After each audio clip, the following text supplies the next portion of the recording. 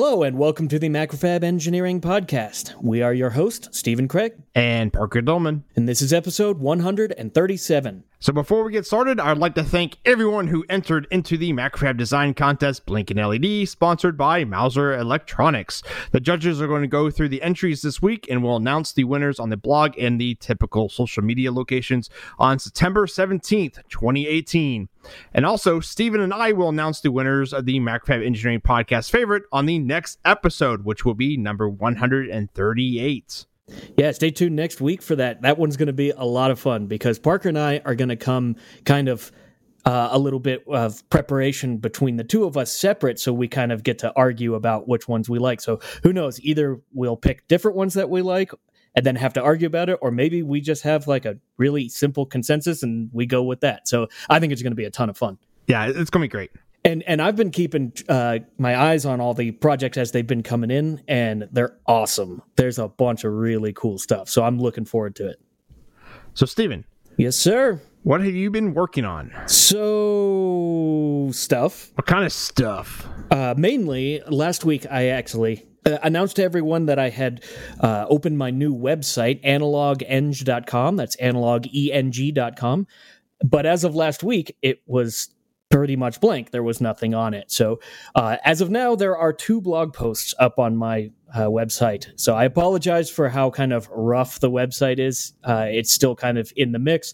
And I will be dumping all of my projects, personal projects, Macrofab projects, all the kind of stuff I do. I hope to eventually just move it up onto that website, similar to Parker's website, which your website is what? longhornengineer.com. So I've got 2 blog posts up about my microtracer project. The first one is kind of an introduction to everything, just an overview of the whole project. And the second one, the second blog post is mainly about, starting to dive into the circuit design. I wasn't sure exactly how deep I wanted to go. Go ahead and go read those blog posts. Please ignore the grammar or the lack thereof because I'm an engineer and not a writer. So, go check it out. I will have a third blog post talking about the code, which that's going to be the scariest one. But that'll come out eventually. We'll see.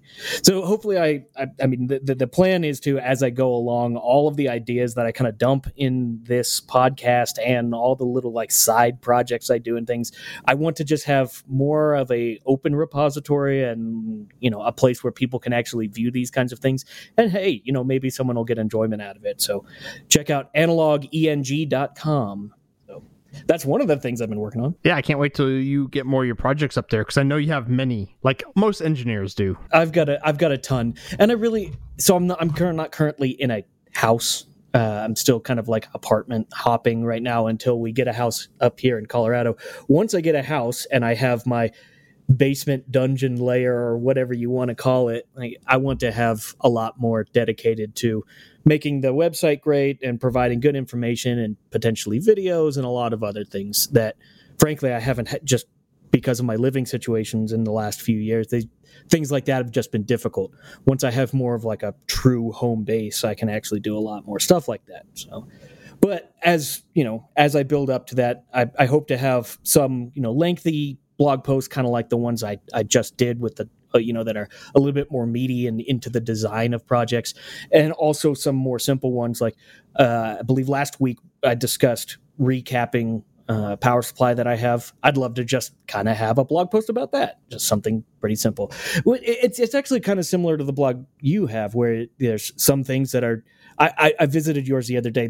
There was one blog post that you had like 50 pictures on one blog, and then there was another post that was just like, "Hey, I did this," So I kind of similar. Well, I look at it as a what did I get done? Yeah. That week kind of way. And so sometimes it's like one picture or nothing, and it's like, okay, I gotta come up with something to post there. Yeah. And I want to get better at doing a little bit of photography, taking pictures of small projects and electronics and things like that, which is something I've frankly never really had the desire to do. So I never really spent any time learning how to actually take a good photo. So I'm kind of at the beginning journey of that. And I know that's like a super deep hole. I've had plenty of friends who, they spend their entire life savings on camera equipment and things. And I don't want to be that, but I would like to get better than my current skills are. Makes sense. I always want to. My biggest problem with taking pictures of like circuit boards and stuff is the glare that you get. So I think I'm going to go your route and get a light box because those look pretty good. The pictures on my blog. Yeah. And I got a light box off of Amazon. I think it was $50, and I went for the $50 one as opposed to like the $30 one because the box itself is 2 foot by 2 foot, and a lot of projects that I have are guitar amplifier chassis that their width is like 22 inches. So most of the other boxes are like 18 inches or so, the light boxes, I mean. So it's like, if I ever want to take a picture of an amp chassis, which I have like, swear to God, I have like 6 in the works right now.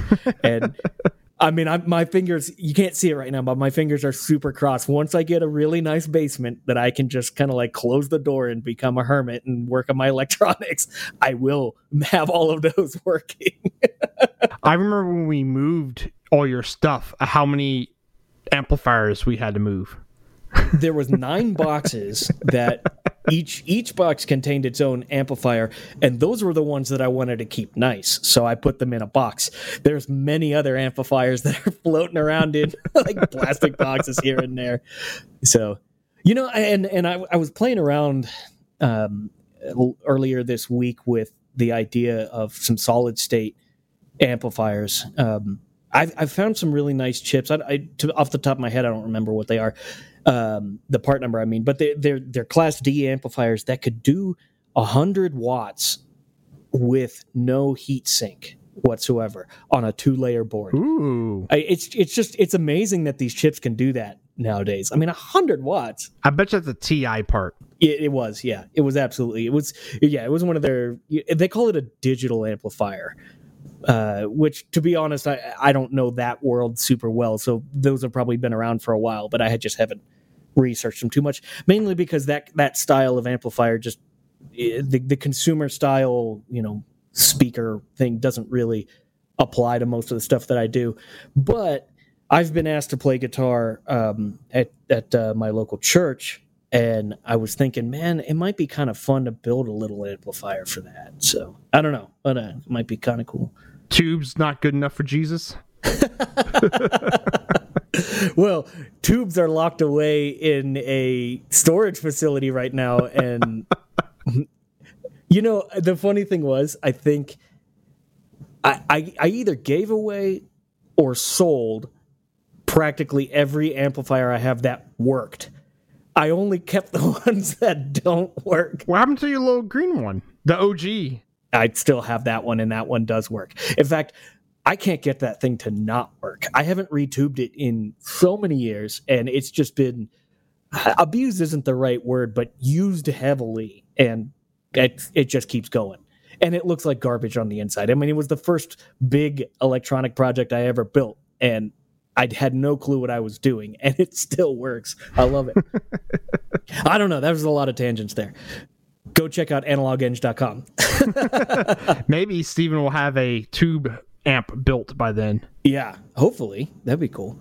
I actually got some really cool stuff that hopefully will make its way onto the blog in the future. I want to do some tests with different ground schemes inside of amplifiers. And so when I actually get the chance to have like a true workbench where I could play around with that, I wanted to actually take some measurements.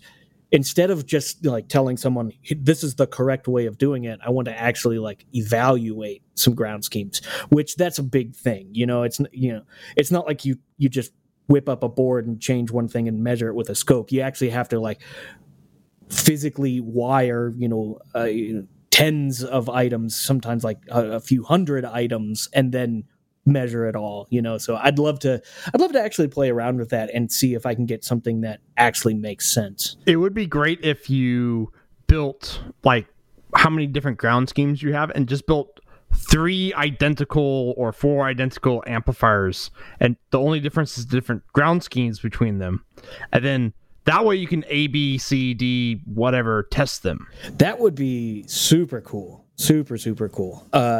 that seems really difficult and expensive. but that would be a lot of fun if somebody wants to help fund this. Yeah, I don't know. I'll figure it out. I do have one amp right now that I built a long time ago that I know I used what I would call a suboptimal ground scheme in. I built it more. The reason why I built it that way was more time than it was like quality. And I want to go back. I want to rip all the grounds out, and I want to redo it in a very, very like methodical and laid out, logical way, as much as possible, and see if I can get rid of some hum and buzz that's in it. It's really not that bad, but I've heard other people who built this exact same amp where it's better. And I just want to see, like, can I make, I don't know, 20, 30 changes and have it be, like, very noticeable different? And I think I can. Yeah. So many cool things that come up. That'd be cool. And in fact, I've got another little thing. This is actually not necessarily my kind of project, but something showed up at work today that I think is super cool. So there's a guy who he's a little bit of a contract worker that works for WMD or works with WMD. He a long time ago purchased a Vectrex, which you know what a Vectrex is, right, Parker? Yeah. So Vectrex is one of, I think it's actually the only vector-based video game home console you could buy. That's right. Yeah. In a nutshell, it was like a consumer grade oscilloscope with a game in it, in effect. Correct. Yeah. To explain what vector is, so a normal TV and your normal LCD monitor and how normal games are rendered is it's line by line, pixel by pixel, going from left to right, up to down. Right. And so that's how it's drawn. Whereas a vector display actually is jumping from point to point, and as the line moves or the beam moves, it doesn't really draw a line. It's the phosphors fading. Right. It's similar to a CRT TV where it has the raster line. The line is going left and right, top to down, and it's the fading of the phosphors that illuminate, but it's a different way to control the beam, so to speak. Right. And the way it's set up there, it's actually that uses, X, Y, Z kind of 3D coordinates where X is left and right, Y is up and down, and Z is brightness. But in terms of the way of thinking of that with this kind of tube, Z is almost like distance from you. Yeah. So it's more of like how powerful the beam is, so it ends up being brightness. But regardless, they use an XYZ kind of scheme to it. So a Vectrex showed up at work today because one of the guys wants to mod it to use it with his modular synthesizer. What he wants to do is he wants to install jacks on it such that he can punch his audio wave into the XYZ signals and basically visualize what he's playing on his synthesizer. In other words, he's making an oscilloscope where he doesn't necessarily care about what the scale is as long as it just shows up on the screen. I'll put it this way, though. It would be way easier if you just bought a old Tektronix scope online, like on eBay, and then put that in XY mode and just pumped in signals. You know what's funny? You're right and you're wrong about that. You're right as in, like, yes, you could just pump in signals with that. But the part where you're wrong is it's not necessarily easier. So get this. When I heard about this project, I was like, this is super freaking cool. I absolutely love this. And the fact that there's a guy who went and bought this old ancient video game thing I love it. By the way, it's kind of side note. One of the selling points originally of this device was the fact that it was like an all-in-one. It was, you got the screen, you got the controller, you got the game, and they kind of sold it that way against other game consoles at the time where it's like, you don't need a TV, it is a TV, kind of thing, which I think is super cool. But check this out. The service manual is still available for this guy, and we'll provide a link to the service manual. On page 32 of this service manual. Oh, I'm going to open up this thing. Okay, yeah, it's actually called the power board schematic, but on this board, it's basically, the like the flyback transformer and all the stuff for driving the CRT, along with the actual power supply. But what it has over on the left side is where all the XYZ signals come into the board. And it's basically just a Molex connector, or actually two Molex connectors. One of the Molex connectors has the X and Y signals on it, and the other one has the Z, which is basically brightness, like I said. What's kind of great about this, apparently people have already done this before with synthesizers and the Vectrix, basically already to scale with standard modular synthesizer signal strength and signal amplitude, basically. So all you have to do is pull this Molex connector out and plug your wires directly into the Molex connector, and bam, you got it. It just already displays on the screen. Interesting. It just works, huh? Yeah, so you're basically punching in between where the game is with the screen. Yeah. And what's nice also, the X and Y axis both have attenuators or potentiometers basically on the front end, so you can sort of fine tune it. If you have a really hot signal, you could dump it down a little bit. So that's what I mean when I was saying it's pretty much as easy as an oscilloscope.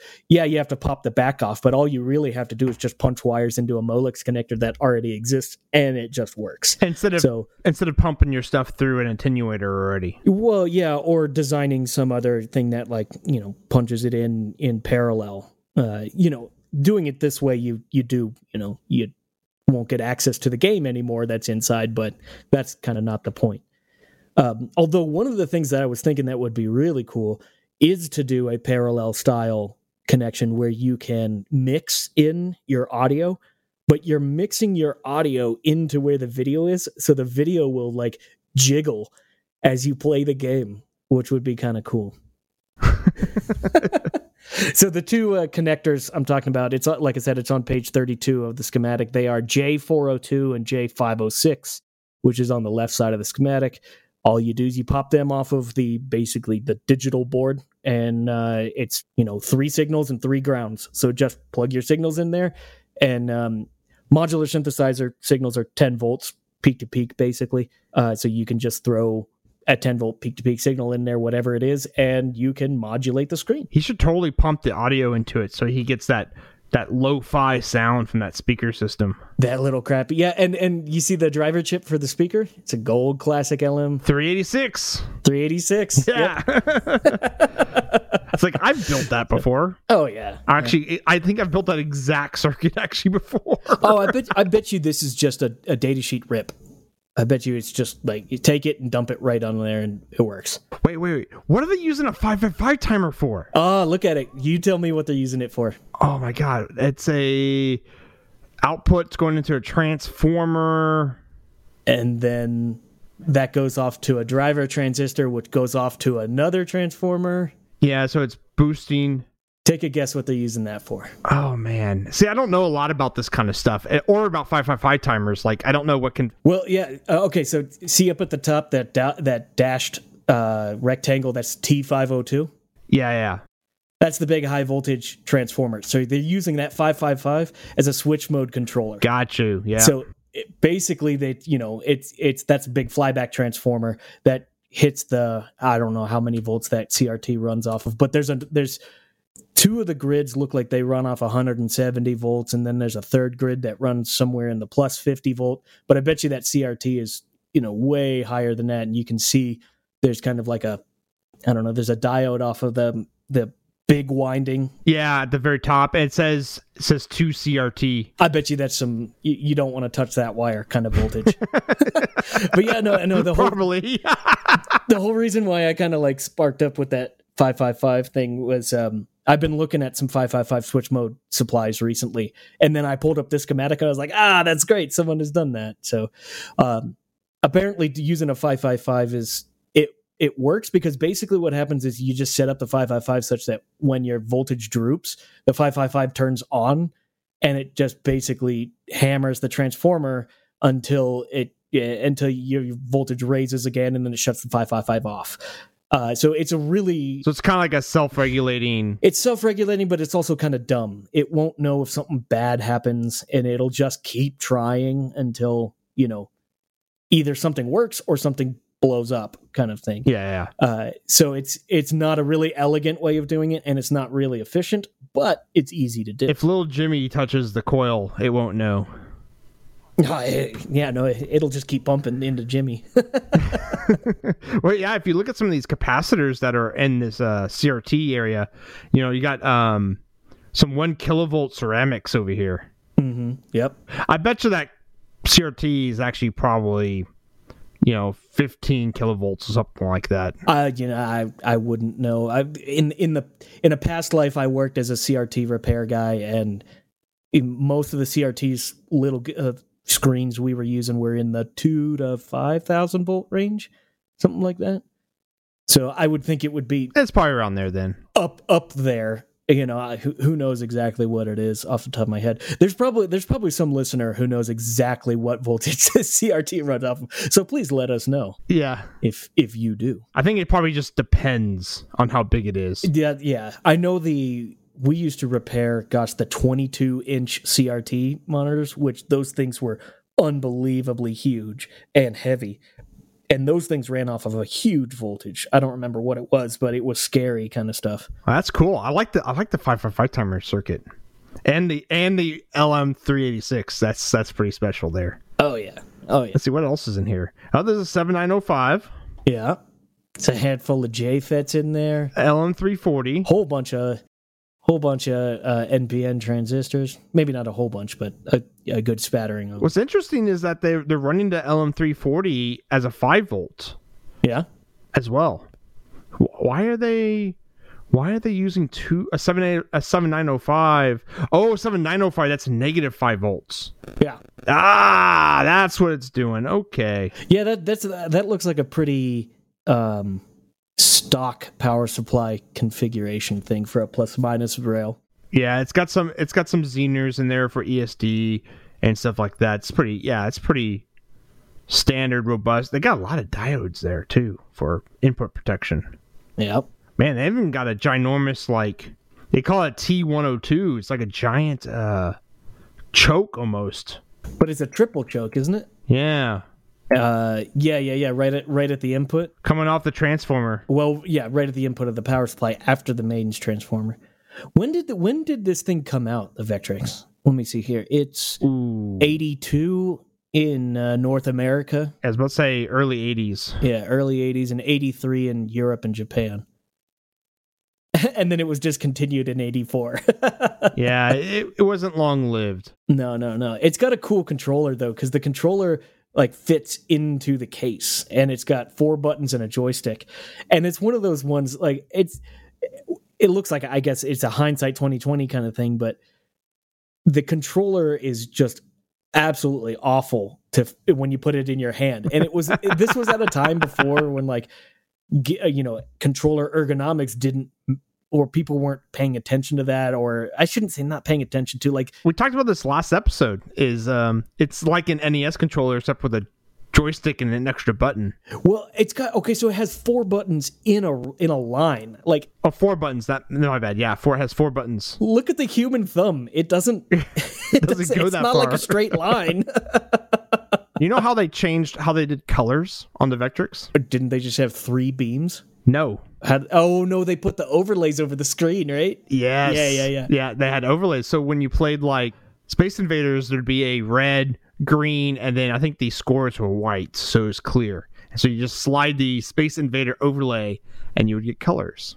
Yeah. Wasn't there I thought there was a version of there was a submarine hunting game where you put this big heads up display on your screen, and it had all this data and stuff in there. It actually looked really cool. Oh man, what was that? Wolf Hunter or something like that. I don't remember what the Sub Hunter one was called, but I do remember playing it. And there was the Star Wars Vector game where you went through the trench, right? Yes. But that was arcade. Yeah, these are all arcade games. Only in arcade. Cool. Well, whenever we get this modded up, I will have to take a video and show that, because we actually have some pictures on the door to the office of someone who has done this before. Some Vector images that are audio displayed in Vector, and it looks really cool. I do like how the last page of the service manual is how do you box this thing up? Really? A drawing of how the box and where to put the serial number and... Oh, no lie. Look at that. You don't see that anymore. And that's hand drawn too. Look at that. Yeah, that's cool. That is cool. Yeah, I don't really recognize any other ICs in this thing. Everything else is kind of custom. There's some analog switches, 4066. Let's see what else we got. I was looking at like the CPU and stuff. Oh yeah, all of that stuff. Yeah, I bet you it was all custom. Yeah, it says ROM, MPU 68A09. I don't recognize that. 6522 looks interesting. Where's which IC is that? IC207. I wonder if that's a space off a 6500 series MCU. It has a read write pin on it, pin 22. So I'm wondering, that read write pin connects directly to the cartridge receptacle. Oh, I didn't know that. I thought these things were a single game. Mm-mm. They have a whole like game cartridge slot. Yeah, I got game carts. Interesting. All right, yeah. So that's that. Go check out the service manual. Pretty cool. Yeah, we'll post it. What you been up to, Parker? So I haven't been able to do much. You were talking about like getting your own space together since you're apartment hopping, and I'm finally getting like my electronics section here at home set up now, basically making space in the garage for it. Hopefully in about a month I'll have that all done. I'm like cleaning cabinets and stuff right now, really fun, boring things. But I did manage to work a little bit more on that software-defined radio. I managed to get a Python script running on the Raspberry Pi that talked to an Arduino. And so when I moved like a pin jumper on the Arduino, I could detect that on the Python side. Mm-hmm. That's running on the Raspberry Pi. So that's like the basis of like how it's going to work now. Nice. So I have an embedded system pulling the input outputs and sending it over to the Python. And the next step is to get the Python to control the signal-defined radio and then basically make a simple tuner. It's a little overkill for what it's going to be doing at first, but eventually it will be a pretty good radio, I think. Nice. Are you going to have that code available? Because I would totally like to look at that. Yeah. When I have it more cleaned up, I was just kind of like throwing stuff together. Hey, but it works, right? It does work. So once I get the SDR talking to the Python with you do something on Arduino and the Python actually does something besides like register that you pressed a button, then I'll post that stuff. Cool. So I should have that done by next week. So that'd be really cool. That'd be a pretty good update for it, is to do that. Yeah. And then I'll start actually designing a circuit board and stuff. The fun stuff. That's the part you want to get to. Yeah, that's the stuff I really want to get to. Is like, I actually really enjoy doing the mechanical design stuff. Mm-hmm. Especially for stuff like this, which is like, I'm going to be designing a retro looking radio. I guess not even that retro. It's like 80s era instead of like 50s or 60s era. Have you decided what it's going to look like? I mean, in terms of like, do you like have a napkin drawing kind of thing? I think just the big, VFD display and then two knobs on the side. Yeah. And get knobs that it's an 8-way directional knob with an encoder and a push button. Yep. And that's it. Yeah, make it stripped down and clean. Yeah. It will look... I might put some buttons underneath it for because that's how old radios look. They had those buttons, at least car radios, they had the buttons underneath. The trick is going to be having... Because usually those are gained together, so you press one, and then when you press the other one, that first one pops back out. There's a name for that. I don't remember what that's called, but I know exactly what you're talking about. Like old multimeters had that on the side. Yeah. I don't know how to make that, so I might just have to be like momentary style switches that you press. Yeah. It would be nice to figure out how to make that work or buy a module that does that already. That's about, it needs to be like 6 inches wide. So, yeah. Are you gonna 3D print like the shroud that goes around everything? I think I'm going to take up your suggestion and make it out of wood. Oh, okay, cool. Yeah, it's actually cut it on the scroll saw and sand it and make it all look nice. I just got to find some really tight grain so it looks like fake wood. Yeah, Maple might be good for something like that. Oh yeah. Do you want to do it dark? Or are you gonna like stain it or? It's probably gonna be darkish, so I'm gonna stain it. Maple takes stain. The kind of maple that I'm talking about, it takes it okay at best, if you ask me. Yeah, my best working with maple is you don't use a stain, you use a dye. Yeah, exactly. That's how I did your first synthesizer. Oh yeah, that was made out of curly maple, and it would not take a stain at all. And so I got some dye and I just dyed the hell out of it. Right. Yeah. And that worked great. I'm actually still finding like clothes that I've gotten that dye on. It was kind of like a deep red mahogany-ish color. You still use that thing or no? It's been retired to the wastelands. It will go up in my workshop as kind of like a relic, but like a cool relic. A relic of the bygone era. Yeah. I remember I remember how long it took you to build that board that goes in there, because you built it all by hand, a surface mount, but with like a regular iron. Oh yeah, no, it was 650 plus parts, something like that. Yeah, and yeah, no, I didn't paste it. I did it all by hand. Yeah. Sometimes I like to torture myself. It's kind of fun. No, I really like soldering. It's fun. I just enjoy the journey, towards the end result. Mm-hmm. And so, like, it's fun to have like a big, nice, fancy, super expensive machine build your stuff, but it's also kind of nice to just be like, I don't know, I'm getting goofy here, but intimate with your project. It's you did it, But everyone's different. Yep. Cool. You want to roll on over to the RFO? Yeah, we can roll on the RFO. Awesome. So this is a question that you wanted to ask. Well, and this actually came up a little bit today. I was working a little bit with the simulation software. Mainly it was PSpice, which we've talked about this before, but I kind of wanted to bring up a question, really. This is for mainly all of our listeners, but also for you, Parker. Simulation, do you use it? Do you ever simulate? Like, is it in your like wheelhouse? Do you know how to do it? So yeah, I think I've answered this one before, but 90% of the time I do not use simulation because I'm doing digital design.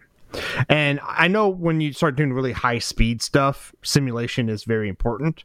But for doing microcontrollers, embedded design, IoT stuff, it's not really necessary, as long as you make sure your traces are short, you're making sure your impedance is low, your parasitic capacitance is low for your signals. Beyond that, and also making sure like your levels are fine. So when you start mixing chip families, you're like, okay, making sure a logic high is actually high enough for this one other chip. Stuff like that. Like, it's sometimes 2.5 volts is not enough to flip a 3.3 volt logic.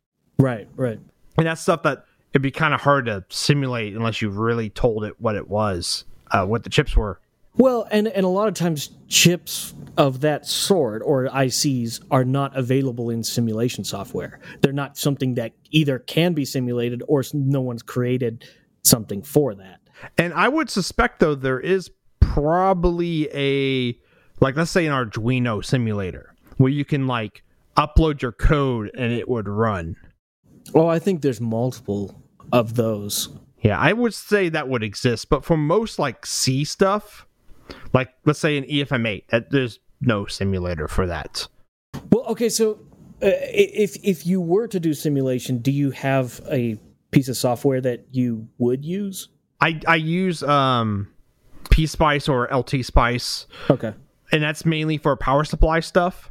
I will try to, like, let's say if I'm designing a power supply and the regulator I'm using has whatever it's in the software, like PSpice or LTSpice or whatever. It has a model basically. Yeah. I will simulate like the filters and stuff to make sure I'm getting out the noise I want to get out. Mm-hmm. And that was actually kind of the idea behind the super simple power supply, was it could record noise and then play it back. And so What the one I'm more interested in is like automotive noise on the power lines. It's like, how noisy is that stuff, and does your filters on your power supplies sufficiently squelch that out? Right. And you, if I remember right, it was your Octoprober project where you put like a crazy Pi filter on the front end, or was it that the Jeep board? That's the Jeep prop. Yeah, there was that thing was super overbuilt on the power supply. Yeah. I think you can probably run like 2-volt peak into it, and it would just completely kill it. Yeah. It had a pretty crazy filter on it. So, so I personally use PSpice 9.1, which is like the student edition, and it came out a long time ago. It was what I used in college, so I'm most used to it. And I really enjoy that one, and I'm fast at it. That's why I go for it. However, it's very old. It has a lot of problems running on Windows 10. You kind of have to do a lot of workarounds just to be able to use it, and it crashes on occasion. So it's just old, but I like it. And I also use LT Spice because that is more modern in terms of it's supported on Windows 10. But what I'm curious about is, do any of our listeners do simulation?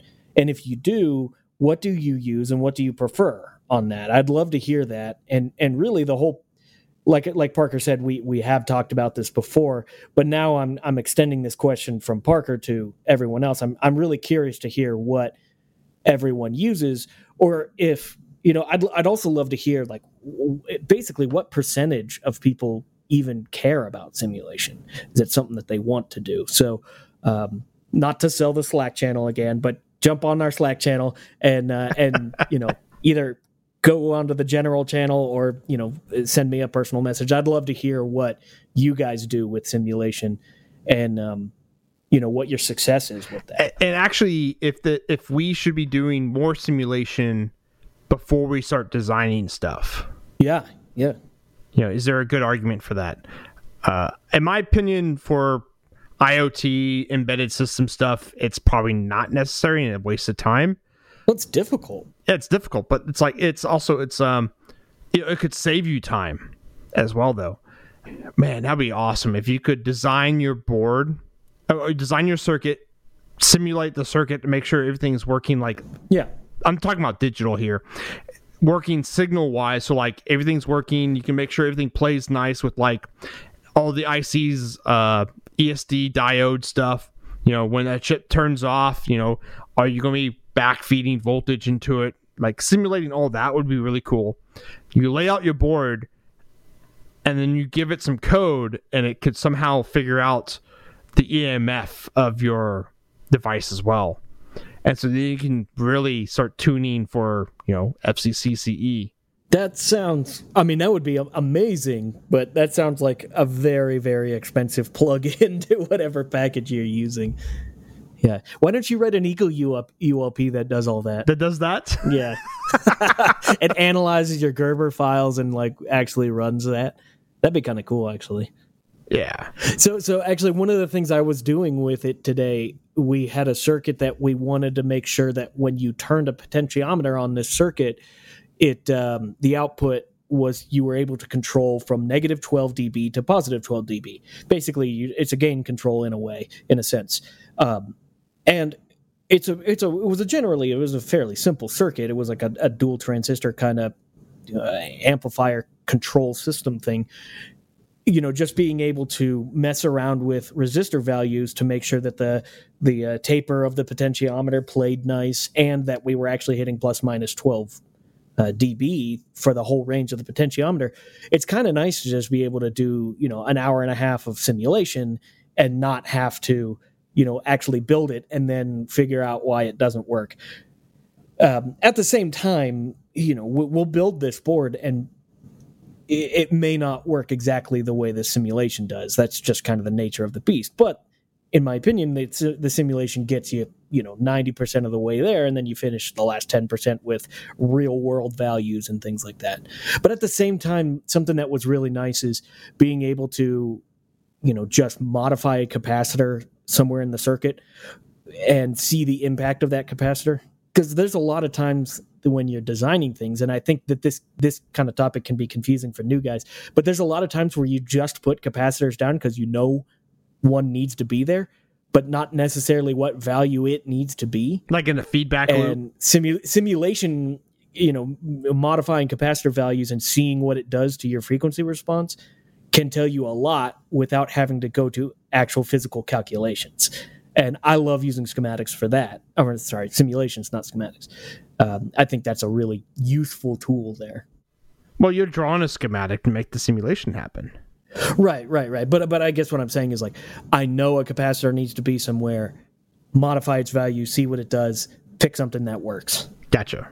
A lot of times it's easier than writing out a transfer function. Isn't that actually the truth? not a lot of times, practically always easier. You remember having to do those back in college? Those were fun. I loved them. A long time ago, yeah. Oh yeah, Laplace transforms till you go blue in the face. Yeah, so the next topic is going to be uconfig. It is a KiCad schematic symbols for PDF generator. From PDF. From PDF. So I actually tried this out earlier today. It basically parses PDFs. I think it's probably using object. It's actually looking at it and parsing the letters out of the PDF, and then using he calls auto magic. It finds diagrams and basically makes a pin listing for you. Interesting. So like pin 1 is this, pin 2 is this, pin 3 is this. Oh, okay. I see. Now he actually has an image up on his GitHub where he's actually extracting something from a data sheet. Correct. So that's what it does. Oh, that is cool. And I did some testing with this, and it actually seems to work pretty good. The thing about data sheets is they're always black and white. There's sometimes some color, logos and stuff, but a drawing in a PDF is going to be typically black and white. If you listeners know of a PDF that's not like that, let me know, and we should run it through it and see if we can grab it. Yeah. So it's not 100% perfect, but it actually works. This tool, uconfig, actually works pretty well. It's pretty cool. I think I might actually have a data sheet for a display, an OLED display that is in color. I'll have to check on that and get back to you on that. But I got one the other day because I was just checking dimensions on an OLED, and I know at least some of the pages have color on them. There was another one that is like a really cool bill of material, like Gerber viewer. So as you like hover over like your bill of materials, it highlights where it's at on the board. So it's very good if you're doing hand placing parts. You can basically open up your that program and say, okay, I want to place C1 and hover over it, and it'll show you where it's at. Yeah, it was like walking you through building your own board, which is awesome. So there's been a couple cool tools like that coming out. I'm hoping to put this uconfig through a little more tests. And the cool thing is all open source, so you can gleam into the auto magic. I have not worked at Macrofab in a while, but I can kind of smell that this uconfig thing is sort of like Macrofab-y. That sounds like something that Macrofab would love to have their hands on. And so what I've been able to I've been looking through like its documentation and stuff. And so what it kind of does is it's looking for, so it parses the whole data sheet, right? Mm-hmm. And then it's looking for basically a table of numbers and descriptions is what it's looking for, really. And it's really smart how it's going about it. Does it, when it creates... Okay, I think I'm answering my question here, which this is totally cool. When it creates a schematic image or a symbol, it will automatically arrange all the pins in numerical order. Correct. Even if the data sheet isn't necessarily like that. Correct. That's cool. It does do that. Yeah. And you can pick like different shapes that's going to make the symbol out of, which is cool. What I'm hoping for next that this guy comes out with or someone else is one of those footprints. If a if KiCad can do the symbols in a footprint from a PDF, I will probably switch over and suffer. But making the parts would be so much faster. Okay, so this really sucks, but you broke up right at that point. Did you just say that you would switch from Eagle to KiCad? If they could do the layout. Wow, that's a big statement there. So they could do, if you can do the footprint, then yeah, because it actually seems to do the symbols quite well. This program, this uconfig. Yeah, because really that's like my biggest like hang up when designing a board. I will always try to go through my library and find something, even if it might be suboptimal. Just to avoid building parts. It's not because I'm slow at building parts or Eagles. Actually, I like building parts in Eagle. It's just I don't want to do that. I want to plop some parts down, draw some nets up, and get the layout as fast as possible. Yeah. Interesting. I think building parts is part of the journey. So I don't try to avoid it. I just think that like it's just gonna happen. What's it? The destination's not what matters. It's the journey, right? It's the building the footprints that matters. Building footprints, yeah. Yeah, but the journey doesn't matter if the payoff doesn't work either. Well, that's true. Yeah. And so the next RFO is Samsung caps counterfeit parts rampant ? It's kind of a clickbaity item here, but so last week we were talking about some parts that Steven ran into that were counterfeit Samsung capacitors. Right. And some people in the Slack channel have also ran into counterfeit Samsung capacitors. Yeah, it kind of it was surprising because talking about that subject, it sparked a lot of other people saying, "Hey, there's issues that they ran into," and feels a little bit vindicating. It makes it doesn't seem like we made a mistake or anything like that. It sounds more like this was out of our hands kind of stuff, which is interesting that there's other people who've been having this issue. But one good point that somebody made, I apologize, I don't remember exactly who it was, but Samsung being a big brand, like they're just they're ripe for being counterfeited.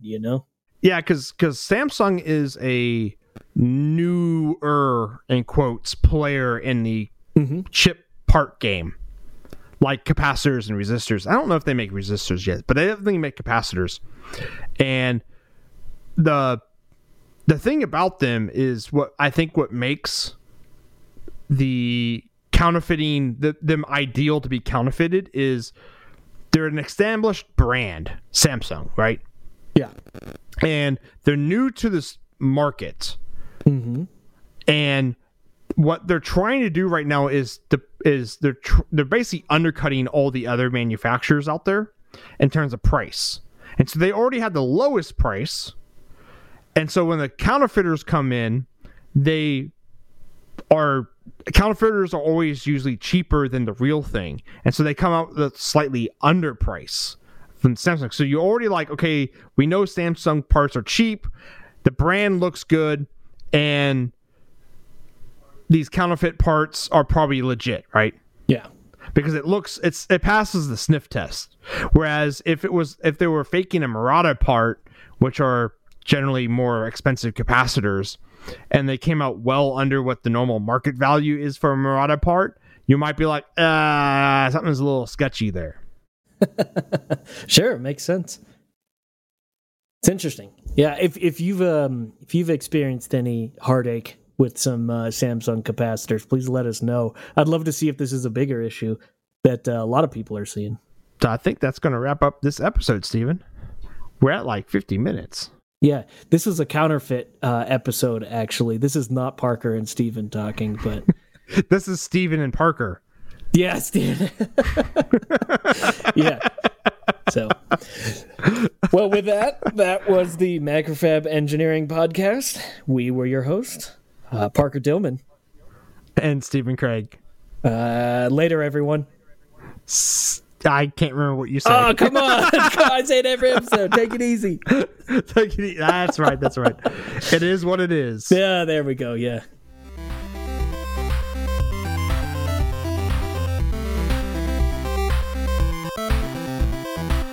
thank you, yes, you, our listener, for downloading our show. If you have a cool idea, project, counterfeit parts, topics, or simulations that you like to use, let us know at Macrofab or at Analog ENG or at Longhorn Engineer with no O's, or email us at podcast@macrofab.com. Man, we can get available anywhere, or Slack. We can do Slack too.